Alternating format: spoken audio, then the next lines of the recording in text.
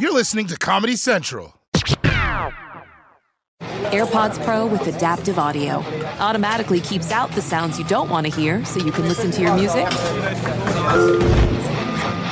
and lowers your music to let in the sounds you do need to hear. Hi there. Hi, what can I get you? I'll have a strawberry mango coconut probiotic smoothie with wheatgrass. Anything else? Extra wheatgrass. Here you go.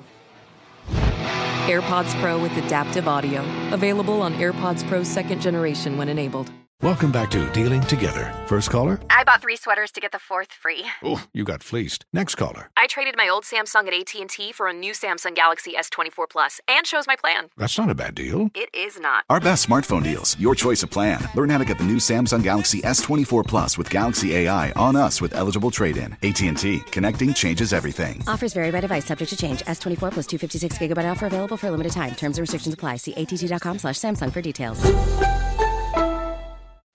You may remember the outrage across Britain a couple of months ago when Boris Johnson was accused of throwing a secret party in the middle of lockdown, against his own COVID rules, by the way. But the truth is, there wasn't a secret COVID party. Turns out there were many secret COVID parties, and now Boris may have partied himself right out of a job. And the walls seem to be closing in on Boris Johnson. A new poll, in fact, for the Observer newspaper shows 63%, nearly 2 of every 3 Britons want Johnson out. As many as 20 Conservative members of Parliament say they plan to submit letters of no confidence. 54 letters are required to trigger a no confidence vote in Parliament. Prime Minister Johnson has faced calls to resign after reports that number 10 Downing Street hosted parties over the past 2 years. The events were held when the United Kingdom government imposed strict COVID restrictions on gathering. I recognise the enormous sacrifice that people have made.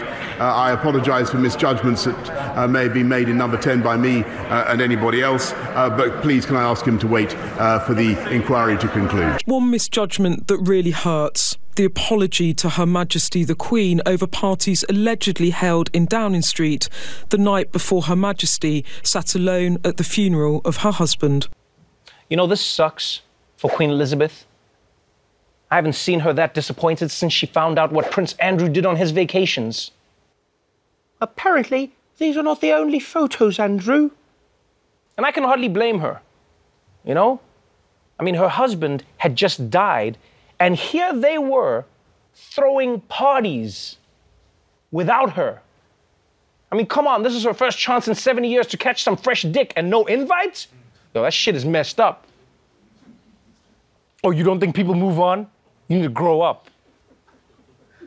But you can see why so many people have turned on Boris over his scandal, because while he was having parties, the people of Britain were dealing with severe lockdowns. And I'm not talking about American lockdowns. I'm talking about real lockdowns. Like, there were curfews. The government limited how many people you could see. People weren't even allowed to have anyone over for Christmas.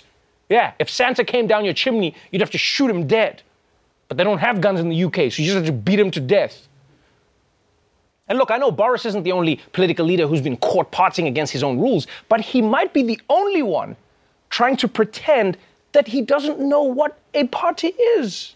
Prime Minister Johnson maintains he believed it to be an official work event, not a party. Now, an email leak showing 100 people were invited to socially distanced drinks in Downing Street and to even bring their own booze. The idea that you walked into the garden, there's 40 people there, the tables are laid out with food and drink, and there's alcohol being served in the middle of a lockdown, and you think that's a work event. That is just ludicrous, isn't it? You are just taking the mickey out of the British people by suggesting that. Nobody told me, and nobody said that this was something that was against the rules, that was a breach of the COVID rules, or we were doing something that wasn't a work event. Yeah, nobody told me. I didn't know it was a party. I mean, how do you know what a party is unless somebody says it's a party? How could you not know that was a party? I mean, it's not a work event. They said bring your own booze. That never happens for a regular work meeting. No one's ever like, we really need to figure out our fourth quarter projections, so grab some tequila, because Daddy's making margaritas.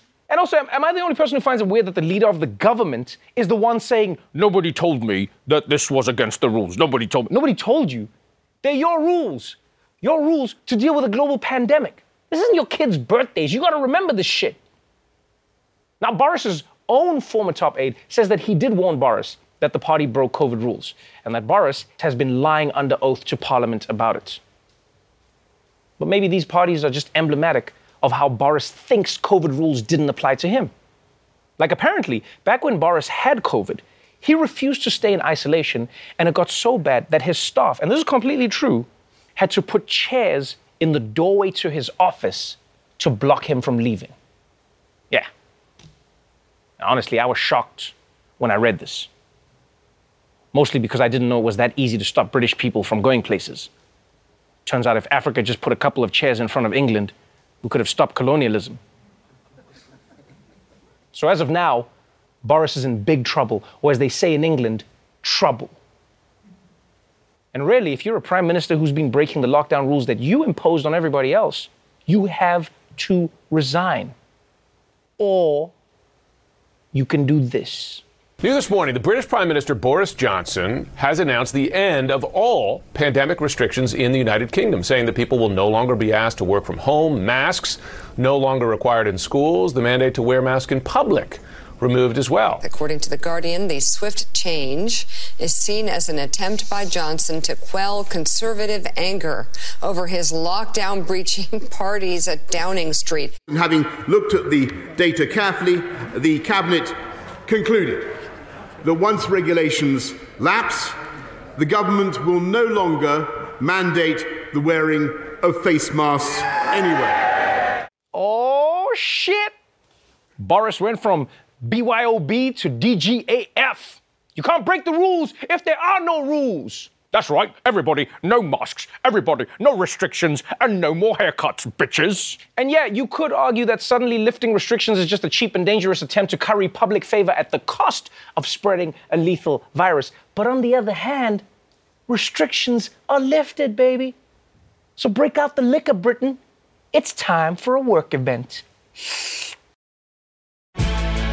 Watch The Daily Show weeknights at 11, 10 Central on Comedy Central. And stream full episodes anytime on Paramount+. Infiniti presents a new chapter in luxury. The premiere of the all-new 2025 Infiniti QX80. Live March 20th from the Edge at Hudson Yards in New York City. Featuring a performance by John Batiste. The all-new 2025 Infiniti QX80 is an SUV designed to help every passenger feel just right. Be the first to see it March 20th at 7 p.m. Eastern, only on iHeartRadio's YouTube channel. Save the date at new-QX80.com. Don't miss it. 2025 QX80 coming this summer. Today's episode is brought to you by the American Society of Magical Negroes, a fresh satirical comedy about a secret society of magical black people starring Justice Smith, David Allen Greer, Ann Lee Bogan, and Nicole Byer. As an official selection of Sundance 2024, the American Society of Magical Negroes has been heralded by critics as an uproariously sharp-edged satire and a must-see. Only in theaters this Friday. Visit the American Society of Magical Negroes Film.com to get tickets now. This has been a Comedy Central podcast.